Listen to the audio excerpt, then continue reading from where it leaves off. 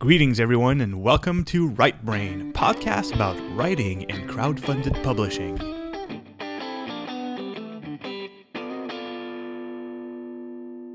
Welcome to Right Brain, your podcast about, writing, crowdsourcing, crowdfunding, and we dive deep into the Inkshare books.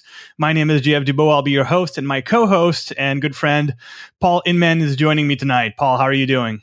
I'm doing well. How are you doing? I mean, the intros just keep getting better, JF. I need to find, like, for the other podcasts that I work on, I have kind of a banter because, I do a podcast about Overwatch, and I know it's about Overwatch, and that's the only thing that we talk about. So when I start the podcast, I know that I just talk about Overwatch. But with Right Brain, we talk about we have kind of three segments that are a bit separated yet linked. I mean, we talk about our own progress in the publishing industry at large. We talk about Inkshare's books, and then we talk about either writing, literature, or crowdfunding specific issue that we discuss. So I want to say it's an Inkshare podcast, but that's only 1/3 of what we do. I want to say It's about literature, but again, that's not the whole portrait. So I need to figure out how I want to package it correctly. I'll have it by episode 10. No, you know what? We don't need to figure it out. I think it's fun. You know, off the cuff. I like it. It's good. So this week, today, as a matter of fact, have some good news. We have finalized the cover, completely finalized the cover for Ageless. In fact, just a couple of hours ago, I got word from Girl Friday, and they were like, here's this and this. How do you like it? And I was like, love it. Let's do it. So there's only a few changes that you may not have seen yet. So I'm excited. I'm really excited. So I sent Devin is my what's it called? What are they called? What are the people called in charge? The people project managers. Usually? There you go. That's it. That's the one. So Devin is her name, and she sent me my stuff, and I told her, you're awesome, Devin. And I am so thankful. I'm so very thankful, because if you have not seen the cover yet, it's basically the way it is on Inkshares right now. There's only a couple of words added. So I'll change it up eventually. In fact, probably by the time you're hearing this, it will be changed. So, but I'm excited. Awesome. I've got hot off the presses news right now. So yeah. Paul, we're going to peel back the curtain immediately. Okay. On what we're doing, we're going to see how the sausage is made, and I need to ask you a technical question about this podcast. Yeah, go for it. So, when do you think this podcast will be out in the public? Like today, we are Monday night. When do you think it'll be available for people to listen to? Well, we usually shoot for Thursday. Okay. Sometimes that doesn't always happen, but the goal is always to be Thursday or earlier. If you want it earlier, I can make it work. Okay, well, as long as it's not before tomorrow, let me announce this to you right now. Okay. And I hope, hey, Matt, if you're listening to this, I'm sorry I'm telling Paul in advance. Don't get mad at me. Well, it's kind of how it has to work here on the podcast if you're discussing it, yeah. But this, I mean, if the podcast is going out on Thursday, I figure this. I mean, I don't know if we had anything for our first segment. I know we didn't discuss anything for our third segment, but this is going to be good fodder for our third part of the show. Okay. So here's the thing: starting tomorrow, that is on Tuesday, on the 1st of December. There is another Sword and Laser collection contest that's beginning. So by the time you're listening to this podcast, if you visit Inkshare at any regularity, or if you get the newsletter, I am sure that you already know about this, about all the modalities and all the stuff that's going on. So yes, there's another podcast going on, because apparently Tom and Veronica really enjoyed doing the first one. They really fell in love with a few of the books, and they want to see it happen again. Oh, that is amazing, actually. So is it Sword and Laser, and it's going to be sci-fi fantasy again? It is sci-fi fantasy, because that is the sword and the laser, the fantasy and the sci-fi. That is the theme. So obviously that's what they're going to be concentrating on. And from what I understand, I knew a bit about this ahead of schedule. I'm not going to go into details as to how or why, but the whole point is like they want their collection to be to be larger, and they don't want to see too many good books fall by the wayside and not get caught under that umbrella. So I'm of two minds of this. I'm super stoked because I love the idea of this Sword and Laser collection. I want it to grow. But I'm not participating this time because I have too much on my plate. I already have a book that's funding. So on one hand, super excited. On the other hand, disappointed I can't participate. But you know what? That's fine. That's cool. I'll be happy to help coach, which is what I suggest you and I attempt to do in our third segment. I mean, we've talked a lot about how to prepare for crowdfunding, how to prepare a campaign, but I think our third segment should concentrate on how to handle a contest. Okay, well, I mean, I'm fine with that. Last week we did the marketing questionnaire, and I thought we would switch gears and do the author questionnaire this week, but I am flexible and I can totally roll with it. So sounds good to me. Those of you who may not know much about the Sword and Laser contest, the previous contest, I should say. Well, let's be honest here. If you're listening to this, you probably do have some idea of what happened. But just in case, it was a contest that were open up to all the sci-fi and fantasy authors on Inkshare, and you could submit your work to possibly be in the top 5. And JF and I actually ended up landing in the top 5, which turned into a top 6 when it came down to it. And JF's The Life Engineered was selected by Sword and Laser to be part of their, at this point, first collection? Or is it going to be one big collection? Do you know? I think it's just going to be one big collection. It's just, I mean, I'm the whole point. Like, it's a second contest, a sequel. So, as Matt puts it in the email he sent, but the idea is to add to the Sword and Laser collection. Like, you don't want right now. There's 3 books in the collection. There's mine. There's Gloria's Derek Adams' Asteroid Made Out of Dragon, and Jim McDaniel's Unattractive Vampire are the 3 books in the collection. It's funny because it kind of touches on 3 different themes. My book, The Life Engineered, is a sci-fi book, very pure sci-fi. And Derek Adams is very fantasy. And Jim's book is more of a sort of horror genre, obviously with vampires. So it really kind of spans the gamut. And I think the idea is to add to that collection. I mean, a collection with 3 books is not a very rich collection. And obviously, I think the whole plan from the beginning was to keep adding through contests or other means, and having a second contest as a way of drumming up interest and bringing in more writers, more readers is, will fill out.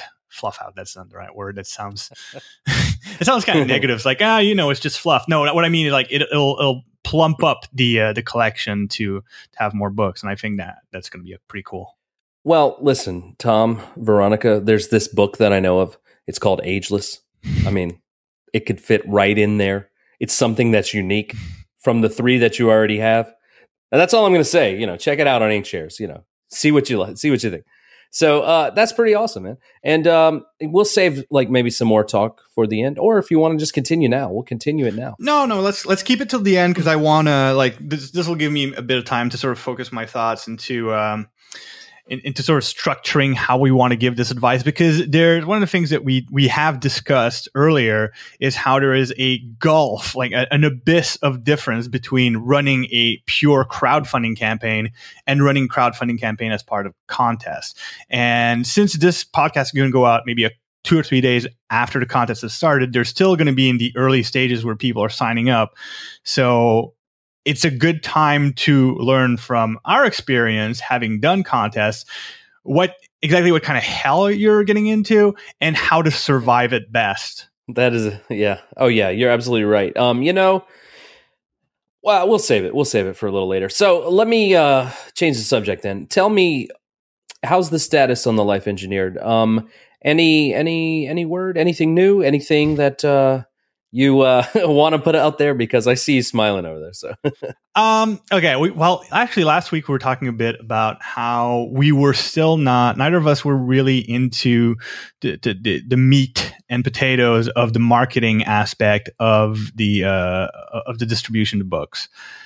Today, I got an email that made it perfectly clear that while you and I, as author, might not necessarily be really hands-on in the marketing, Inkshares is in it to their elbows. They're working hard on it and doing amazing things, and it's a lot of stuff that's very exciting. It's overwhelmingly exciting that I cannot talk about. That's right, all right. I'll give an example. A good example is Ageless. A few weeks ago, we sold 176 copies.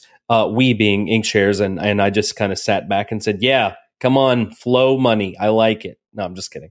In fact, I'll be honest. For me, the royalties are kind of secondary. I don't care. I'm glad that the book is getting out for people to read because, yes, we get paid a little bit, but I mean, I would, and I did actually, do it for free. So, I mean, I wrote the book with no intent. Well, I don't want to say no intention, but I mean, it in the back of my mind, publishing it was something that, was a dream. But, I wrote the book because I wanted to write it. I wanted to do it. So, I mean, I would do it for free, but as I was saying, they are really pushing, and they got out and they moved over 170 copies of Ageless in one day. And I was like, man, that is awesome. So, I mean, they're doing a lot of stuff behind the scenes that we don't necessarily see or know about until we get that email, right, JF?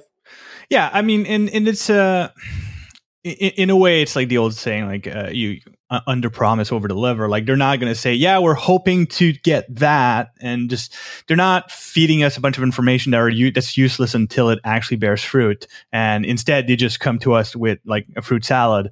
So nice. I prefer that approach because I say like I'd rather it's as a marketing guy, obviously I want to see what the gears are doing, but at the same time, I don't necessarily want to just receive emails saying we're attempting this, we're trying that, we sent that email. Like, first of all, I'm not their supervisor, so it's not my job to. Why are you signaling? Sorry, I had something on the. Oh, okay. I had something on the camera. My fault.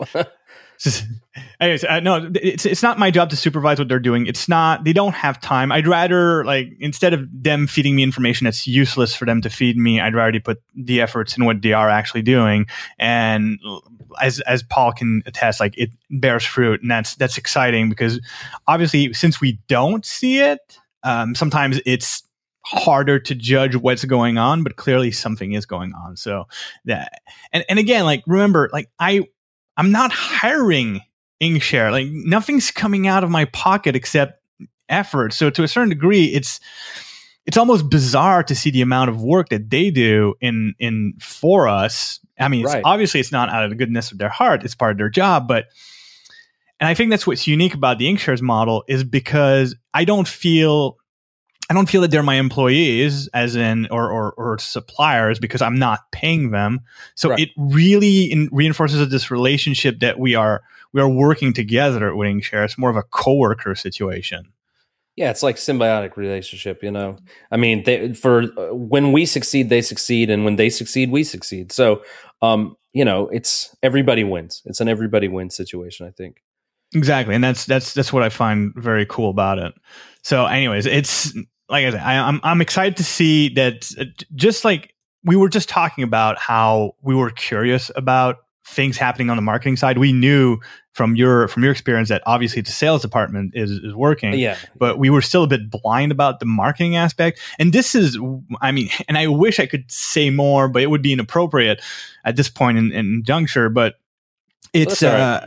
They'll learn about it in time. Yeah, exactly. But the whole point of it is that, even though this is super exciting, it is still only just a piece of probably everything else that's happening. So I'm very excited to see how this develops, especially as the months go on and we're getting closer to release. That's awesome. And like I mean, JF told me what happened before we started recording, so I know what happened, and it is very cool. And honestly, it's very, very cool. And I know he's struggling.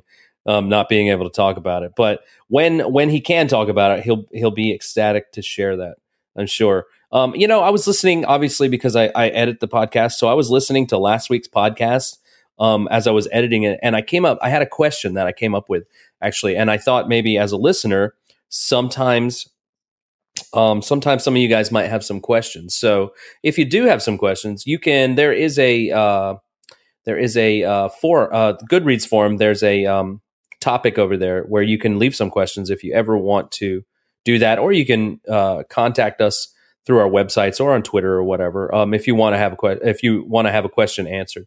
But let me get back to the question that I actually came up with for you, JF. You were talking about last week about how you added in a preview chapter, and that was a good way to kind of keep your reader hooked in and anticipating something new. So, well, I'm hoping so.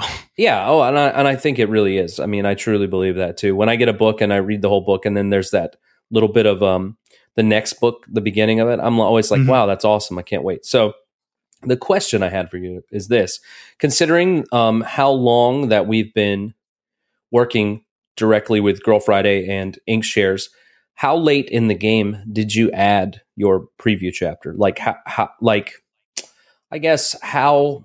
how long into the development of your book? Where I'm at with Ageless now is probably, in comparison, a month or so or 2 months behind you.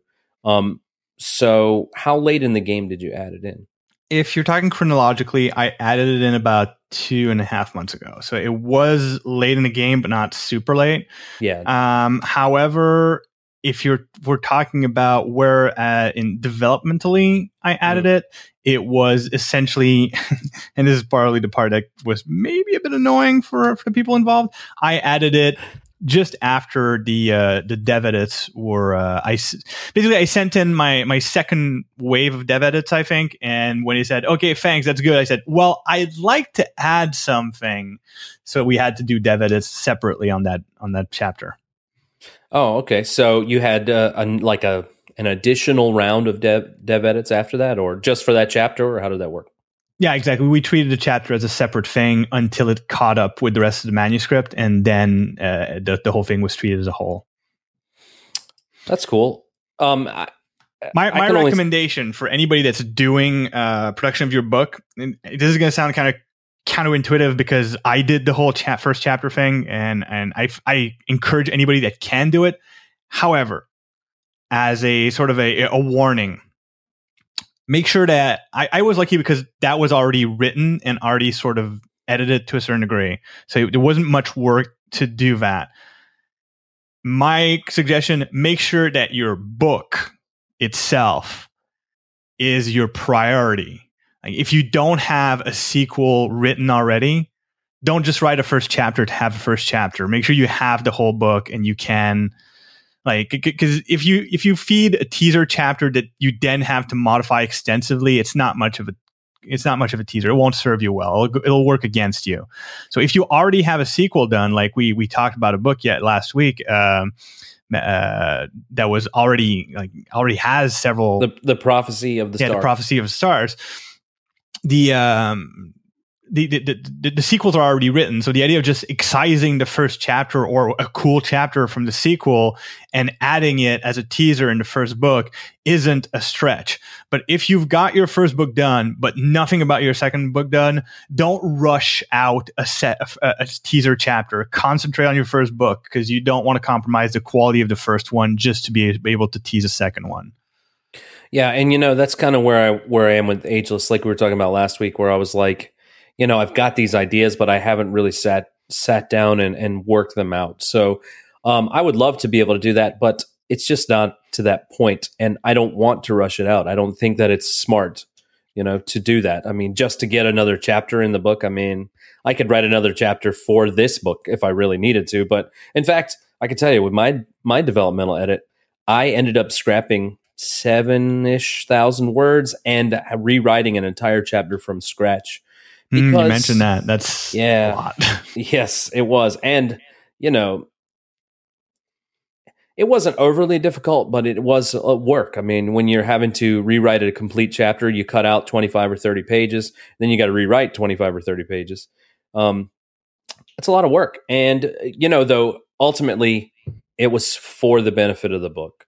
And those about 5,500 words or so was probably the chapter. So maybe 6,000. Those will probably show up again somewhere, maybe like on my blog or on my website or somewhere, short story for somewhere. That's the good thing about the nonlinear, because each chapter is almost like its own little short story. So it could show up again. Cool. Yeah. All right. So do you want to talk about books from Inkshares? Because I got one that's actually kind of close to my heart. Yeah, sure. Absolutely. Let's do it. I'll let you start, Vo, because you took a book that I had kind of earmarked for further review in later weeks, and you stole it from under me. But I'm glad you're bringing it up, because it's one of those books that the cover, if only the cover speaks to me, but everything else too. I'll be honest. I brought this particular book up because I noticed that there's 26 days left on the campaign as of Monday, the recording that we're doing. 26 days, which, by the time you get it, there'll be about 22 maybe. So I was like, if this podcast helps even sell, one pre-order for these people that we're doing this for, then, I feel good. I'll feel good about that. So the book in question is Dax Harrison by Tony Valdez. Dax Harrison is a science fiction book. And can we just talk about how Tony looks like David Tennant for a second? Yeah, he totally does. Yes, so, he totally does. Doctor Who fans, come on. All right, so sorry I interrupted you with the stupidest thing. Go on. No, it's okay. It's all right, because he absolutely does, and I think that's great. So anyway, Dax Harrison, and you're right about the cover here. If you take a look at the cover, in fact, when I first pre-ordered this, I actually thought that the actual name was The Astounding. I can't read it now; it's too small. The Astounding Stories of Interplanetary Adventure. And, featuring Dax Harrison. I was like, whoa, that's a cool name, actually. So if that is not the name, then change it to the name, Tony. I'm just kidding. Dax Harrison has a very cool cover. And if you're looking at his page, he actually tells you where the cover art came from, something called Pulp-O-Mizer. It's a website, I believe, where you can get some pulp artwork or some pulp covers and things like that, which I'm looking at it right now. It has a lot of cool stuff on it.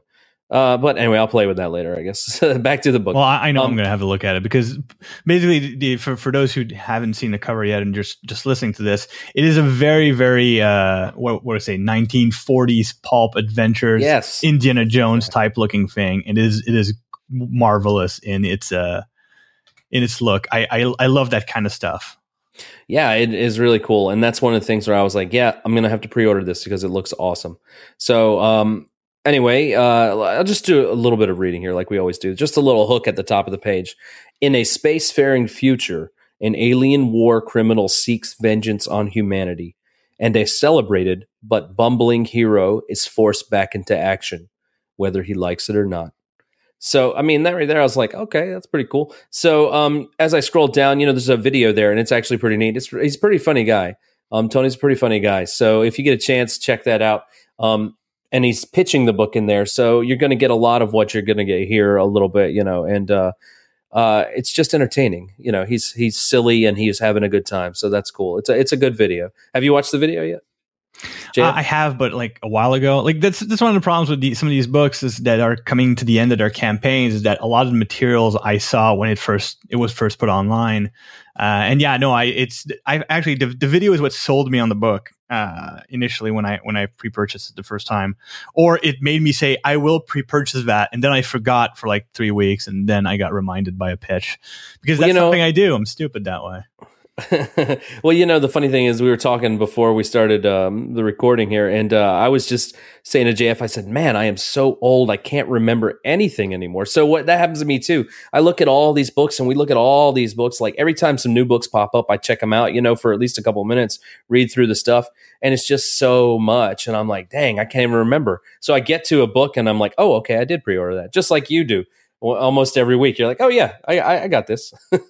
Well, that's the thing. Like a lot of people will pitch books to me. Like I'll get an email. Oh, someone recommended X, and usually I will go through that list. A lot of people will just say, "Oh no, more recommendations, whatever." No, I still have credits left over, so I go through that list and go, "Did I is this something I forgot to order? And sometimes it is.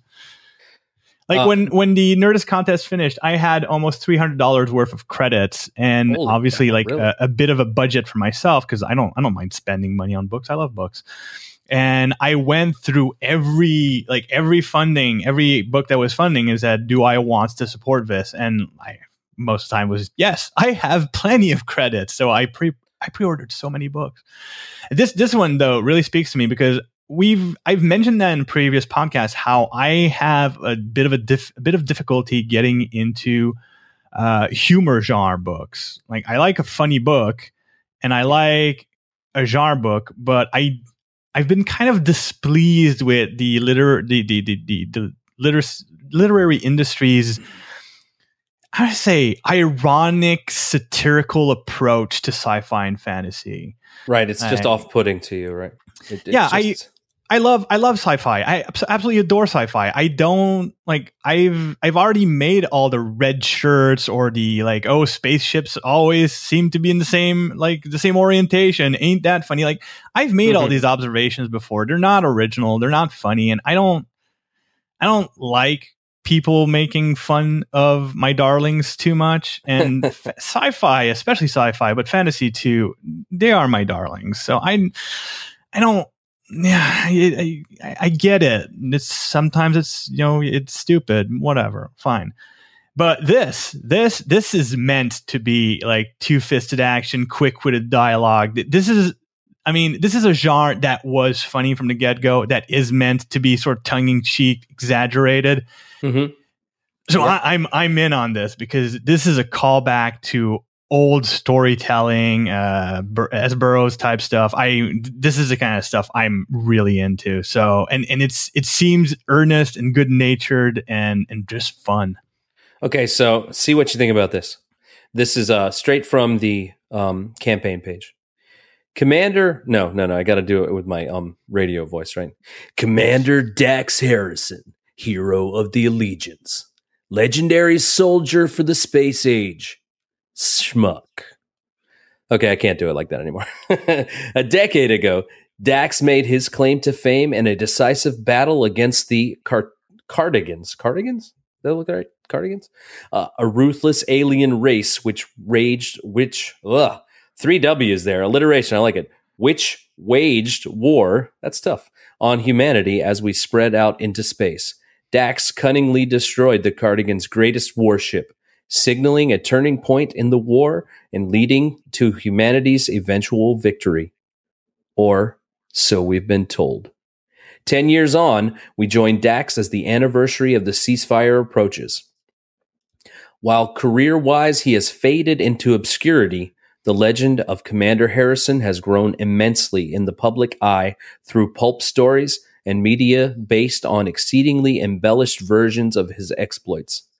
Dax has, not so humbly, allowed himself to enjoy a bit of that fame and a few royalty checks while coasting into retirement on cushy assignments.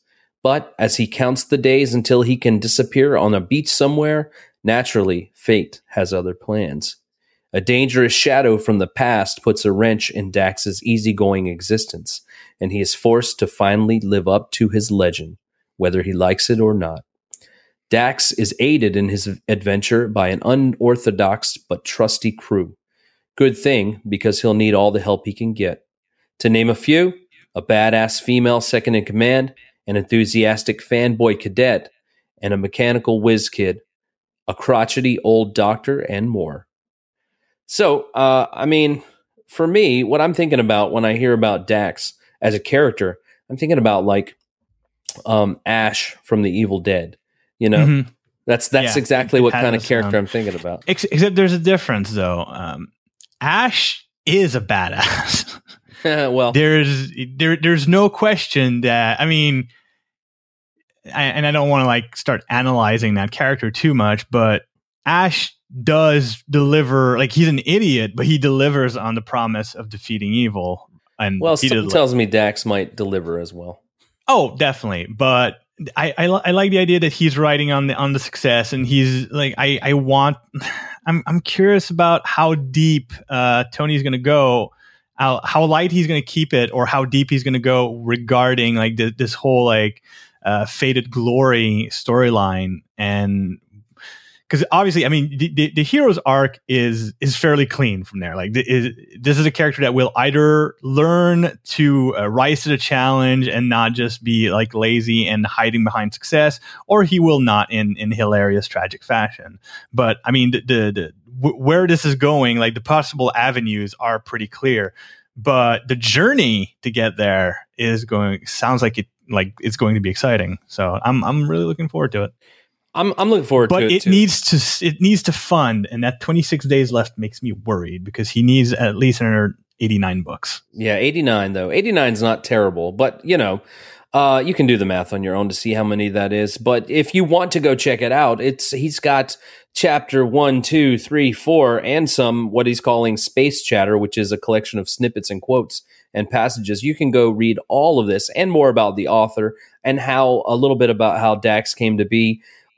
Right on the campaign page. And while you're there, you need to pre-order because this book needs to fund. Just like all the books we talk about. I mean, we pick the books because we think that they will, to us personally, will be worth the read and worth your time. So if you haven't pre-ordered, check it out. And Mr. JF, you ready to tackle your book there, sir? Absolutely. We talked earlier on in previous episodes how we're trying to have one funded, one non-funded book, and obviously, like I like that you chose, as angry as I am that you chose a book I wanted to talk about later. I'm glad you chose Tony's book because there's little time left. I mean, there's only 26 days, so obviously we try to also aim for books that need the visibility as much as possible.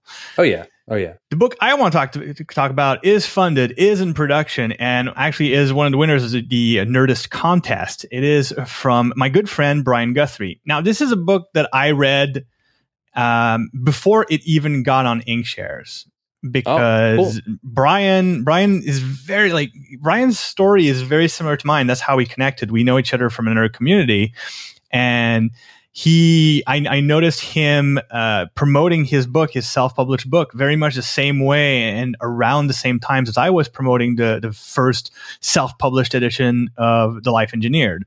And his book is a sci-fi book called Rise.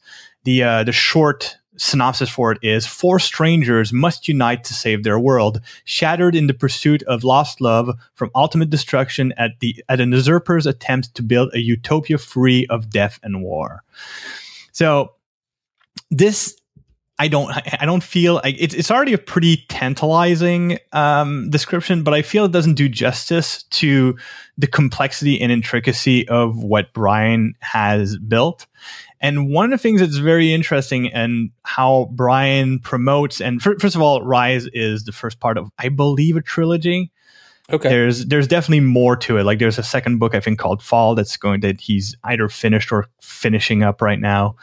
And the intricacy and the level of detail that he puts into his world building is exciting to me, because I love a nicely complex world, and I love when a world has this always leave you wondering about the background elements, like all these little details when a character is introduced but leaves, and when they leave the storyline, you're left with just more questions. Like you can feel that there's more soul to the character, and Rise offers a lot of that because of the intricacy of Brian's work on the background. And you have go ahead. I was just going to say you have a unique perspective because I believe this is the first book that we've talked about that either one of us has read all the way through. And I'm sure he's probably changed it a little bit, like done some editing and stuff. Well, especially now working with Inkshares and Girl Friday, there's probably going to be some changes. I don't think that major changes would happen, but you never know, I guess. So, I mean, it's a unique perspective that we haven't really dealt with until now. So, having you have read the whole book. See, like when I read that, that little blurb at the top of the campaign page,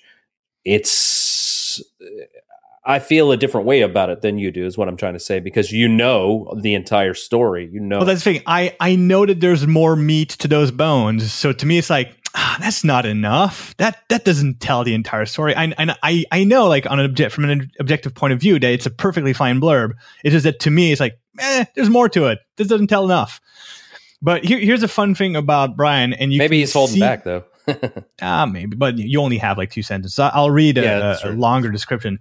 But you know how we talk about people doing interesting things with their videos, and this is something that's cool about how Brian approaches his world. That's very interesting and very, very, I would say, very immersive. Is that he approaches it as something very, I would say, in role playing terms, he's in character a lot regarding it, and you can see it through his videos, and a lot of his updates were from the point of view of this is a world that exists, is just at the other end of I'd say a metaphorical tunnel, or like we can't communicate with this world, or just barely. And you can see that very clearly from his video on his Inkshares page, which is a message from Logwyn, the main character, basically getting in touch with the readers and with Brian, also with with our world. Is this very immersive approach to how he's promoting this book that just it sells how important it is to him and how much energy and effort he's put into it. So it's to me, all of that is very cool. And if you go on his Inkshares page, you can also see like some pretty neat illustrations showing what the world looks like some of the characters, and just very, very rich background that's been created. Yeah, so, it's neat. These drawings are neat. I think that they're not his personal drawings. I don't think, right? I'm trying to remember. I don't think they're his personal drawings. They're drawings. They're drawings specifically for his book. If you go to that's still cool. Yeah, if you go to www.guthron, that's GUTHRON.com, that's his website, where you can probably see more information and see more of the artwork. But before we run too long, I just want to read the blurb, the cover blurb he's got written for on the Inkshares page, just to give you a bit more information on the book, because I've talked more about the author than the book itself at this point. That's okay. Sometimes you got to sell the author too, right? And that's not what I mean for you, Brian. I'm just saying in general. Yeah, well, that's the thing. When you have when you know a lot about the author and you know a lot about the book, it's hard to balance out how much information to give. But I think the cover blurb is absolutely a necessity. So yeah, go for it. On a shattered world protected from the cold of space by a water shield, the people are dependent on ancient technology to survive. Now that network is breaking down and the water on one shell is running out, setting the inhabitants on a path towards war. The search to find answers brings 4 complete strangers, each struggling with their own inner turmoil, together to prevent the destruction of the world as they know it. Thus begins the recount of how the struggles of 4 people set in motion events that reshape an entire world. And if there's one thing I can say about the book Rise, and you can sort of get it a bit from the blurb, but you really need to read the book and read some of the sample chapters. The first chapter doesn't translate as much, but it sort of speaks out more, is how vividly visual and strange, and I would say the book gave me, with like through imagination, what I was hoping to get visually from Jupiter Ascending. And I know this sounds weird, and Brian might find that comparison kind of weird. It's just that I was looking for a sort of, how do they, alien visual cohesion in Jupiter Ascending that was just not there. It's just a lot of flashbang. But reading Rise, like the uniqueness of the world as described, really, and I'm a very visual person. Everything that I read translates to images, and everything that I write comes from images in my mind. Me too.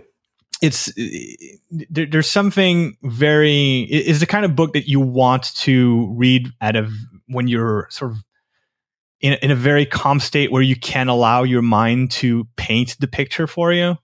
Because Brian really creates that strange world, and you want to be able to construct it in your mind's eye. I can say that the blurb, the longer blurb from the back of what could be the back cover, is actually, it gives me so much more information.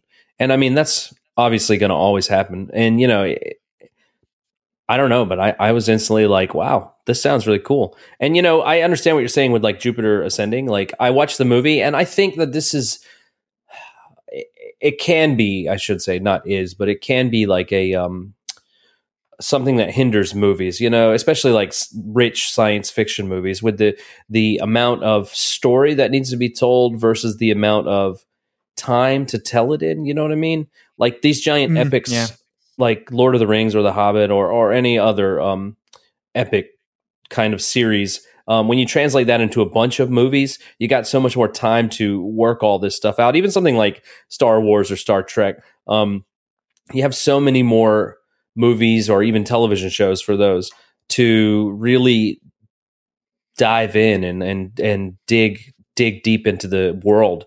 Something like Jupiter Ascending, I totally understand what you're saying with that. I didn't necessarily not like it. I didn't hate it, but it didn't deliver on the promise that I thought it made me.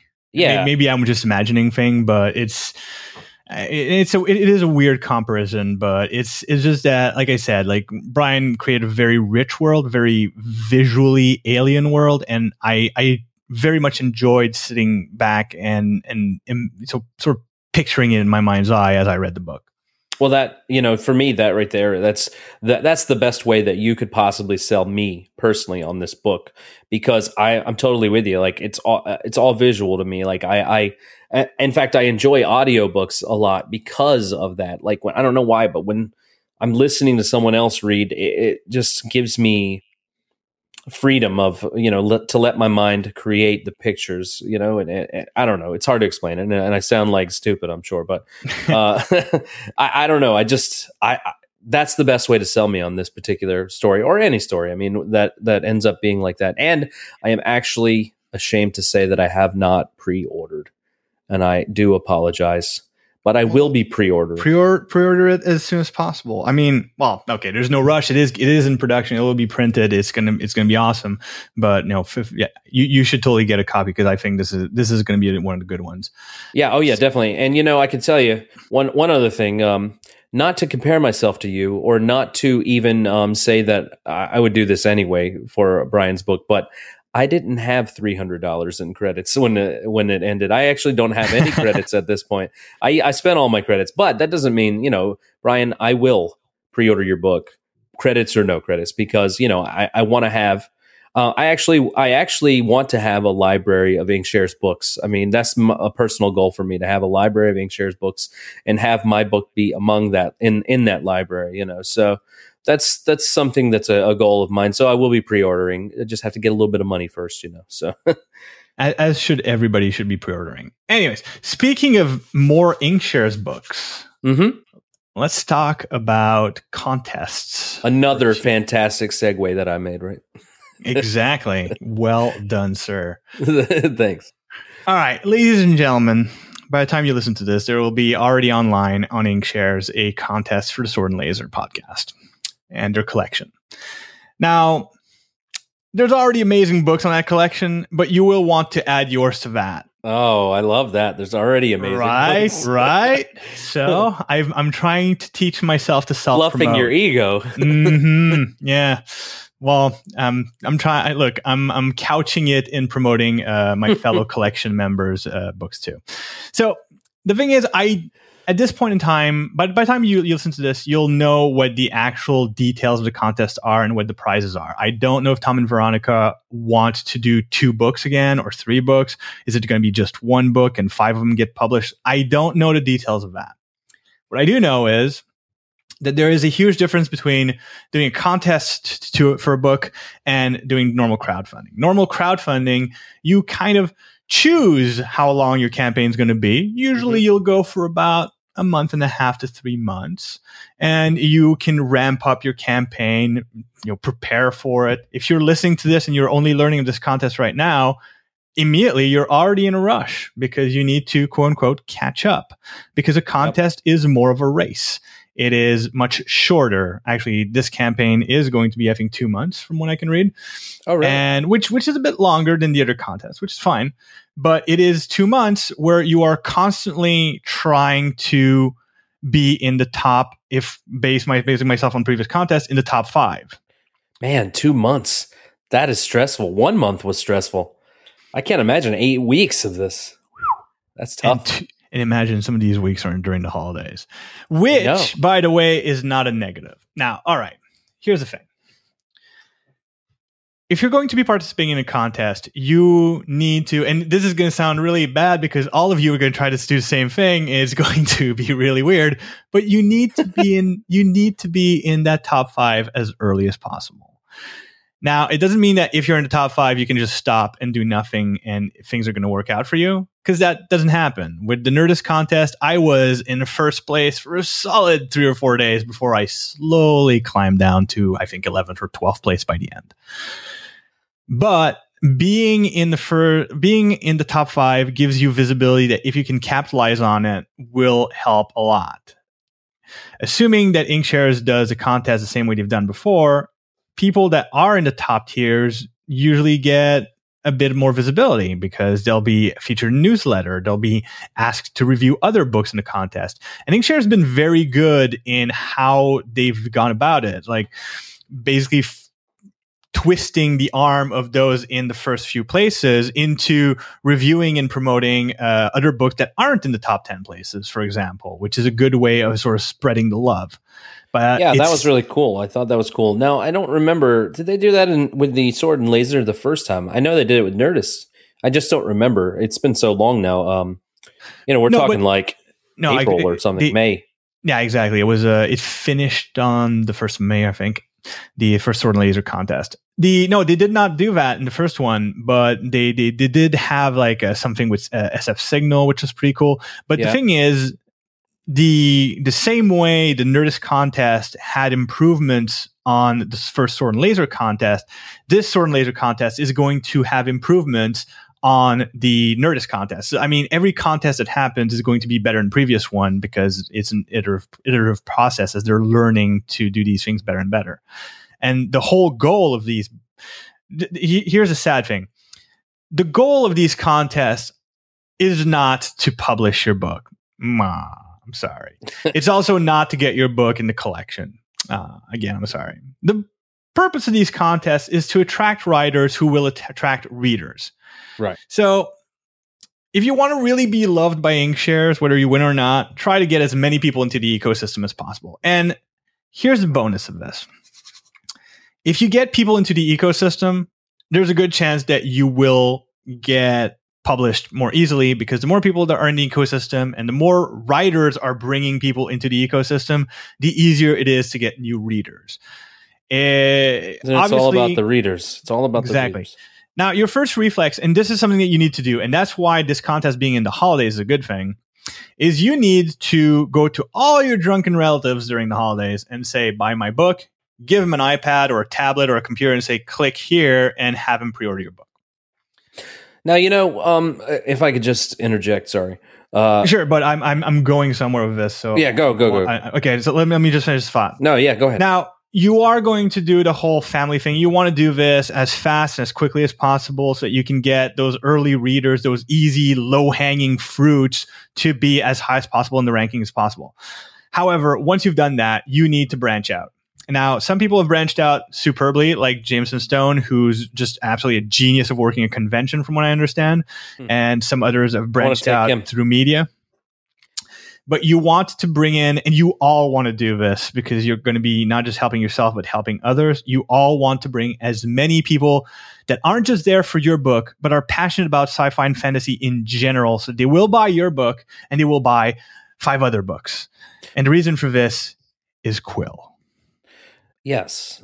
The Quill collection is absolutely, the lower tier. That's the best way to put it. The lower tier. And even if they don't make it into the top 5 of the contest, the more books that Inkshares can publish, the better it is for everyone. But that's the thing. if you look at the numbers, and I mean, this is, I'm going by conjecture based on my position, but there was probably between 15 and 20 books that met at least the Quill criteria at the end of the Nerdist contest. Yeah, I'm not sure either, but I would imagine something like that. There's at least 12 because I met it and I was in 12th place. And I'm pretty sure I know Kara, who was a bit lower than me, she also met it by that time. So, and was Paul Robinson lower than you? Because he met too. Yeah, I think he was. So if he wasn't, he was like one step ahead. So that's a lot of books that will get, like, your book has a good chance of getting published, whether it's in the top 5 or not, because of the Quill collection. So there's a good chance you'll get into a collection if you bring readers. Right. And the readers are, well, difficult to bring in. Exactly. Well, it takes work is what I mean. I mean, it's not difficult, but it's not going to be like, hey, I'm going to publish my book. Let me put it on this site. And then you sit there and stare at the screen and watch no one order it. First of all, it's going to drive you crazy. Okay. Second of all, you're not really helping yourself unless you get out there and really put some work in. So Paul, yeah, what would be like the 3 ways if you have to give our listeners 3 different avenues of getting readers that aren't friend and family? What would you suggest? And I'm putting you on the spot, but I will definitely on the spot. I will put myself on the spot afterwards, and I can't reuse your idea. So it's going to be worse for me. So go ahead. It is going to be worse for you. So 3 ways to get some readers. Well, this is tough. You are really putting me on the spot. If you go to something like Goodreads, if you have a Goodreads account, even if you don't, make one. I mean, it's not that difficult. And then you can do some research in these forums that they have on Goodreads, and you can find some readers that way. Although that's just the first thing coming into my brain. That's not necessarily the best way. And I don't know the best way. I mean, if we knew the best way, then we would all have published books. You know what I mean? So this is a tough question, JF. You really, we didn't cover any of this before we started recording. Did you want me to go, Van? Because let's go back and forth. Let's take. All right, let's go. So, all right. So the first thing you want to do is you want to be able to identify various media outlets. Now, you're not you're not going to want to reach too high. You can try. Never take it from me. Never say it can't happen. Just throw it out there. But what you want to do is basically identify certain outlets that fit what you're doing. If you're trying to publish a horror novel, find some horror podcasts, send them an email saying, "Hey, I listened to your podcast." Lie if you have to, but try to listen to it. Try to listen. No, obviously you want to know what they're doing, but you can't I'm not saying pretend to be a long-time listener if you're not, but don't tell them you're new if you don't have to.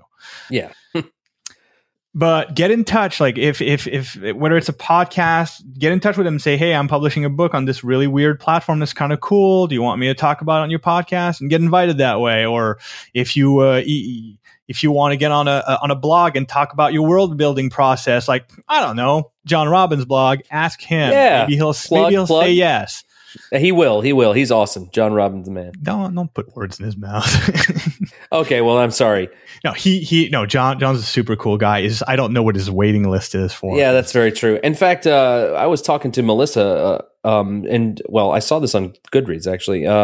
They're thinking about starting something new. I don't know the details, so never mind. Let's just continue.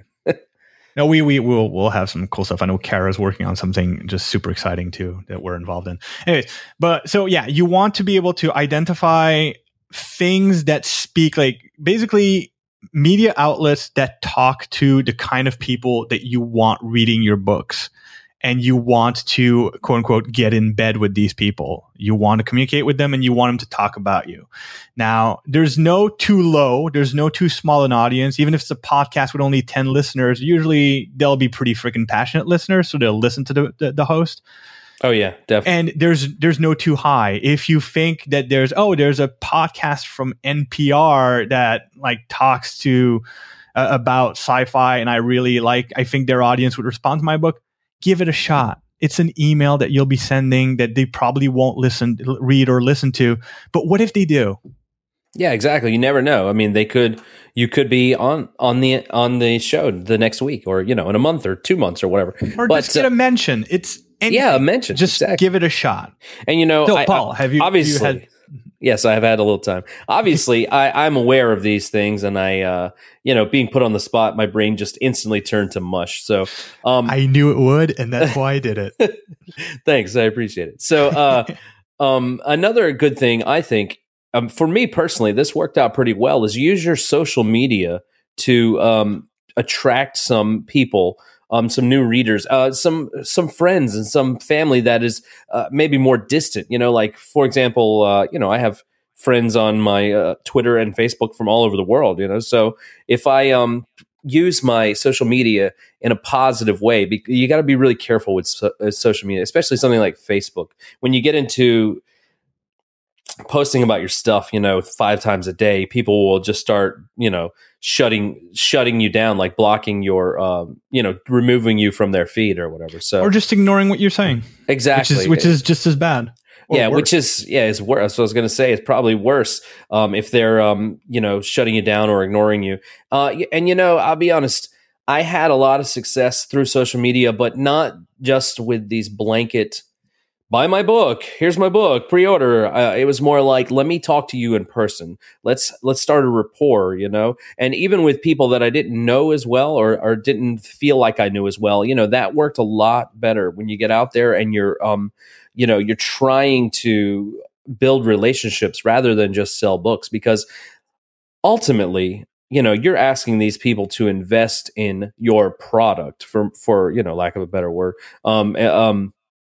And you got to give them a real reason why. Show them that you're a person, not just another advertisement, if you will. And I think, go ahead.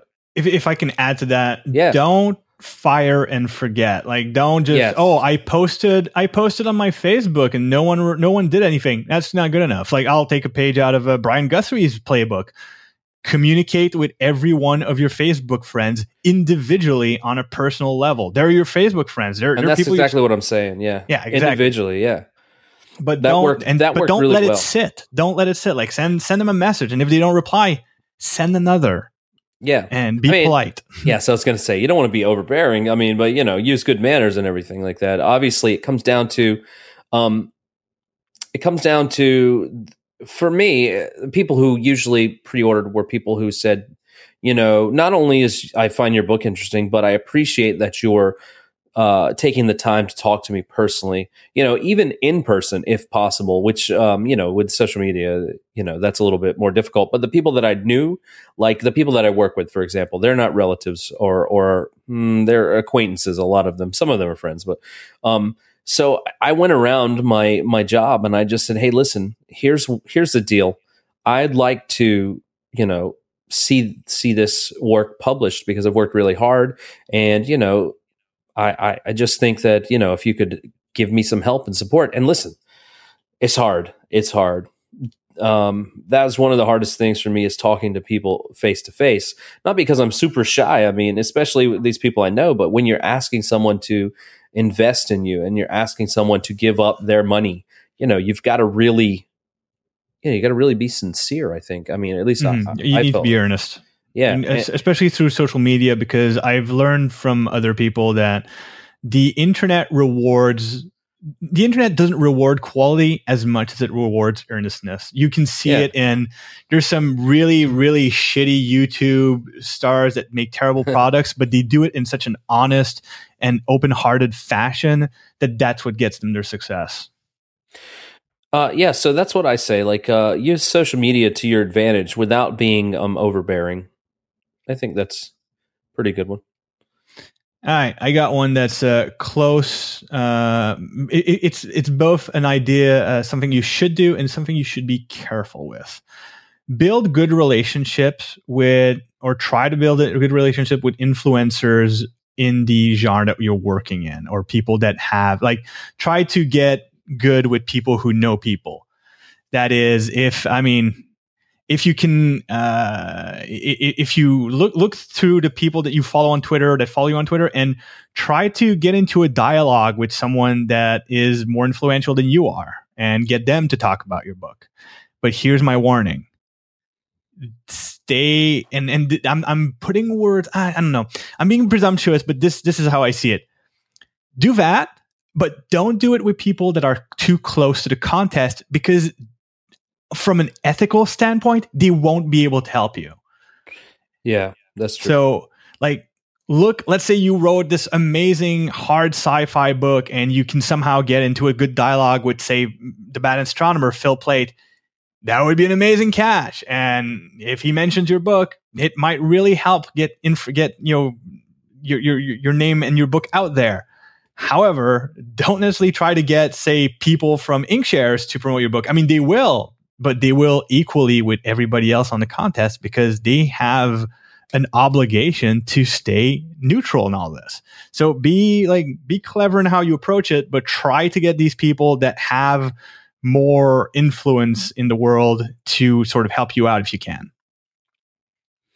Yeah, I think that's a really good tip. The more people that you can get in your corner, like the more influential people, I should say, that you can get into your corner, the better.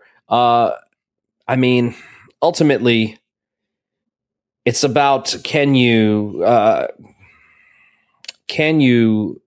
meet this goal, or well, I guess it's not a goal for the contest. Can you bring these readers in? And it's just a difficult thing. And the more exposure, that's what I'm getting to here. The more exposure that you can get, the better. Like when JF said, check out these media outlets, the podcasts, the all this stuff. That is absolutely the best thing you can do. Like if you can be, and this is a tough thing to do, but if you can set it up to where you can be heard on a different podcast, even these lower tier podcasts with less listeners, if you could be somewhere, once a week, I mean, just imagine how many people are hearing that. Even if it's only 10 people per podcast, over the course of the entire contest, which is 8 weeks this time, that's 80 people. I think it's 8 weeks. I'm not sure. I don't want to presume. Well, we'll know tomorrow anyways. Okay, yeah, that's true. So by the way, I wanted to ask you earlier, you've got some kind of secret emails that I didn't get. What's up with that? Yeah, no, this is... you don't have to explain. I'm just kind of giving you a hard time. Look, dude, I'm people, right? No, it's the whole point is I'll tell you off the air, because I don't know how much, to me, it's not like, oh, secret stuff, but I don't want to put something out that I don't know if I should. And I'm always very careful about these things, because I've been burnt before. So and again, I was just kind of messing with you. I know you are. I'm just trying to be transparent as much as possible. I'm trying to balance out the fact that I'm not saying everything and still remain somewhat transparent. So I have another tip also. Okay, go ahead. And this is kind of an important one. Go on Goodreads and look for the Inkshares writing group and become friends with people. And I'm going to explain why, because this is going to be super important. If you're not already doing that, do it for this simple reason. It will preserve your sanity. The problem with these contests, and we've seen that in the first contest, we've seen it even a bit in the second one, even though we did our best to avoid it, is that it is a competitive environment. Yeah. You are trying to get more readers and more books sold than the other guys. And it is very easy to become suspicious and angry and jealous. And you may think yourself above these emotions. And hey, Buddha, if you are, congratulations on your nirvana. But most of us are just human. And when we see a guy get 100 books in 24 hours, and you've only gotten 2 books in the last week, it can be very frustrating, especially if you've been working 8 hours a day to try to get those extra sales. So join the group and make sure that you know your competition on a personal level, so that there are human beings in your eyes and not just enemies to conquer. Because that will make it so that their successes become your successes. You will be happy for them if they win. And if you win, they will be happy for you, and you will be part of a community. Because I'm guessing if you're participating in this contest, you are not an internationally published best-selling author. You are just some schlub like me and Paul trying to sort of make our way in the industry. And if you're trying to make your way in the industry, you want to make friends, not enemies, because everybody that's participating in this contest has the chance of becoming one of your contemporaries in the future. And if that's the case, you don't want them to be your enemies. You want them to be your friends, because we all want the same thing. So join up, gang. And, to speak on that, in the first Sword and Laser contest, we didn't have a community built. So I don't necessarily think personally that I felt any animosity toward anyone. I anyone. hated you, Paul. I understand. Kind of still do, but nice. All right, podcast over. Thanks. See you never. I didn't necessarily have any animosity toward anyone, but I mean, it was hard being kind of alone. I mean, I'll be honest with you. Before we had the community for the Nerdist contest, it was like I would do all my stuff, my promoting and all that stuff, and then it would be like every like, once an hour or once every half hour, I'm checking, okay, did I sell a book? Okay, did I sell a book? Okay, did I sell a book? And you're kind of by yourself. And then that's what I was saying about being 8 weeks earlier. That kind of like wears you down after a few weeks of it. And you're like, man, and you really get like emotionally, you can get like emotionally distraught and feel like, I don't even want to do this. It's the downward spiral to insanity. It totally is. So do you have any other tips that you want to give our listeners at this point? Honestly, I think we hit the big ones that I can think of off the top of my head. I mean, I don't know. No, it's cool. I mean, there's only so much. Like the best tip is always like just try to keep cool and try to have fun with it. The more fun you seem to have and be as an author and a writer, the more fun your product's going to look like it is, and people enjoy fun, surprisingly, and are attracted by fun. They're attracted by fun products and fun people. So if you are a fun person and seem to have a fun product, you'll have a better chance. So try to enjoy the process, even though it's very difficult to enjoy such a competitive and we all want this so much. Anyways, That being said, I'm going to put out an invitation to anybody that's participating in the contest. If you need to vent, ask questions or tips or anything like that, I'm not an expert, but I've been through it a couple of times. Feel free to get in touch with me. My email is jfdubeau1976@gmail.com. That's jfdubeau at 1976@gmail.com. And I will be glad to try to help anybody that needs it, because I'm not participating this time because I don't have time. I don't have a product to push this time. I've still got a book that I'm getting funded. So that's what I'm going for. Oh, and one last thing before we close down, I'll let Paul talk for one. No worries. For the Nerdist contest, I put down this challenge to people participating in the contest that I wanted to break the contest by having more books get published than what the contest promised. And we got one person that actually got to 1,000, I think, which I think was already the number one first place. Welcome to Deadland, I think is the name of it. Got at least 1,000 pre-orders by that time, and a lot of people got their 1,000 pre-orders really soon after.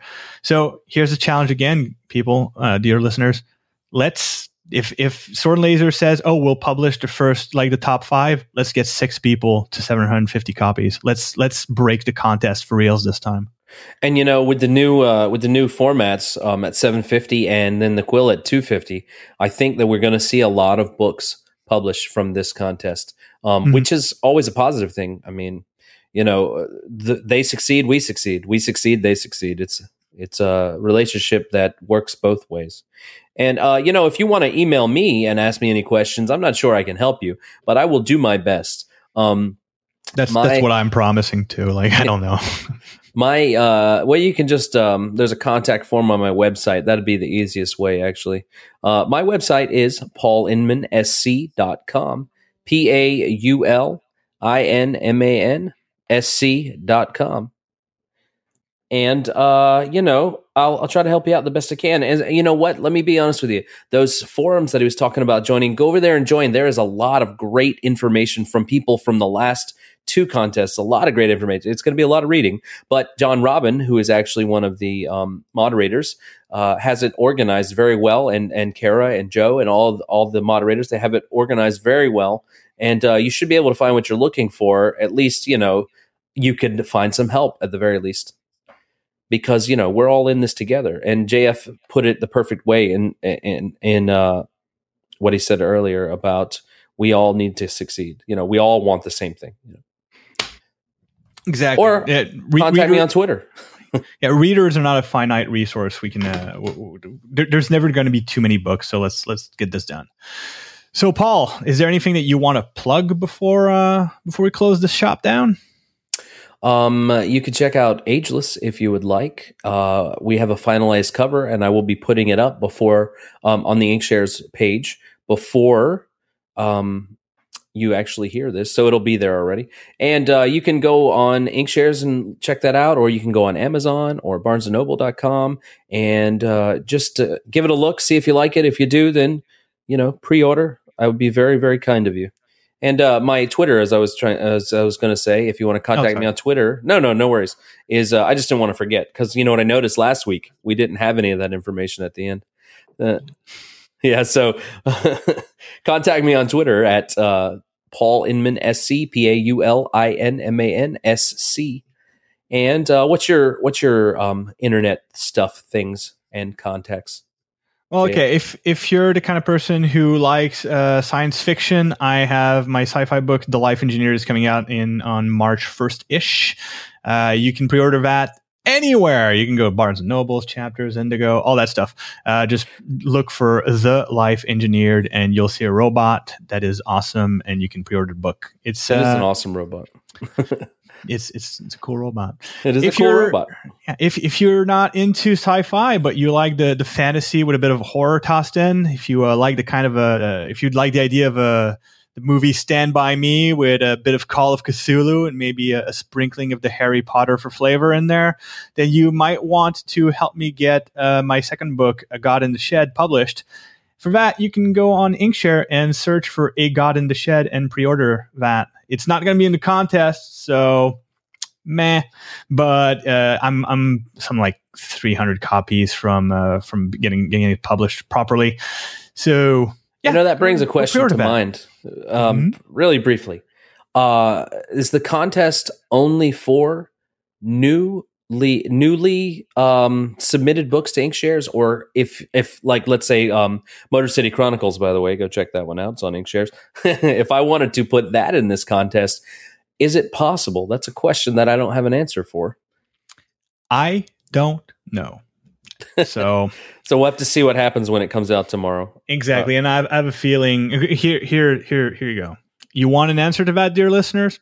Go to Goodreads, go to the Inkshares writers page. There you go. I'm sure someone's going to ask it, and that the answer is going to be somewhere in there. And if not, well, we'll tell you next week in next episode. JF, your website? Did I interrupt you on that? Oh, my website? No, sure. Okay. My website is www.jfdubo.com. Go there and look at the silly things I do. And get some books, because, that's what we do here. Mm-hmm. Yeah. It's, how to say, shop for next year's Christmas gifts, because most of these are not going to get published for another 8 months, even if you finance them now. All right. So I think we're done. This is an exciting episode. It is, and we actually wrapped it up in less than an hour and a half. Good job. Yep, I'm impressed. See you guys next week.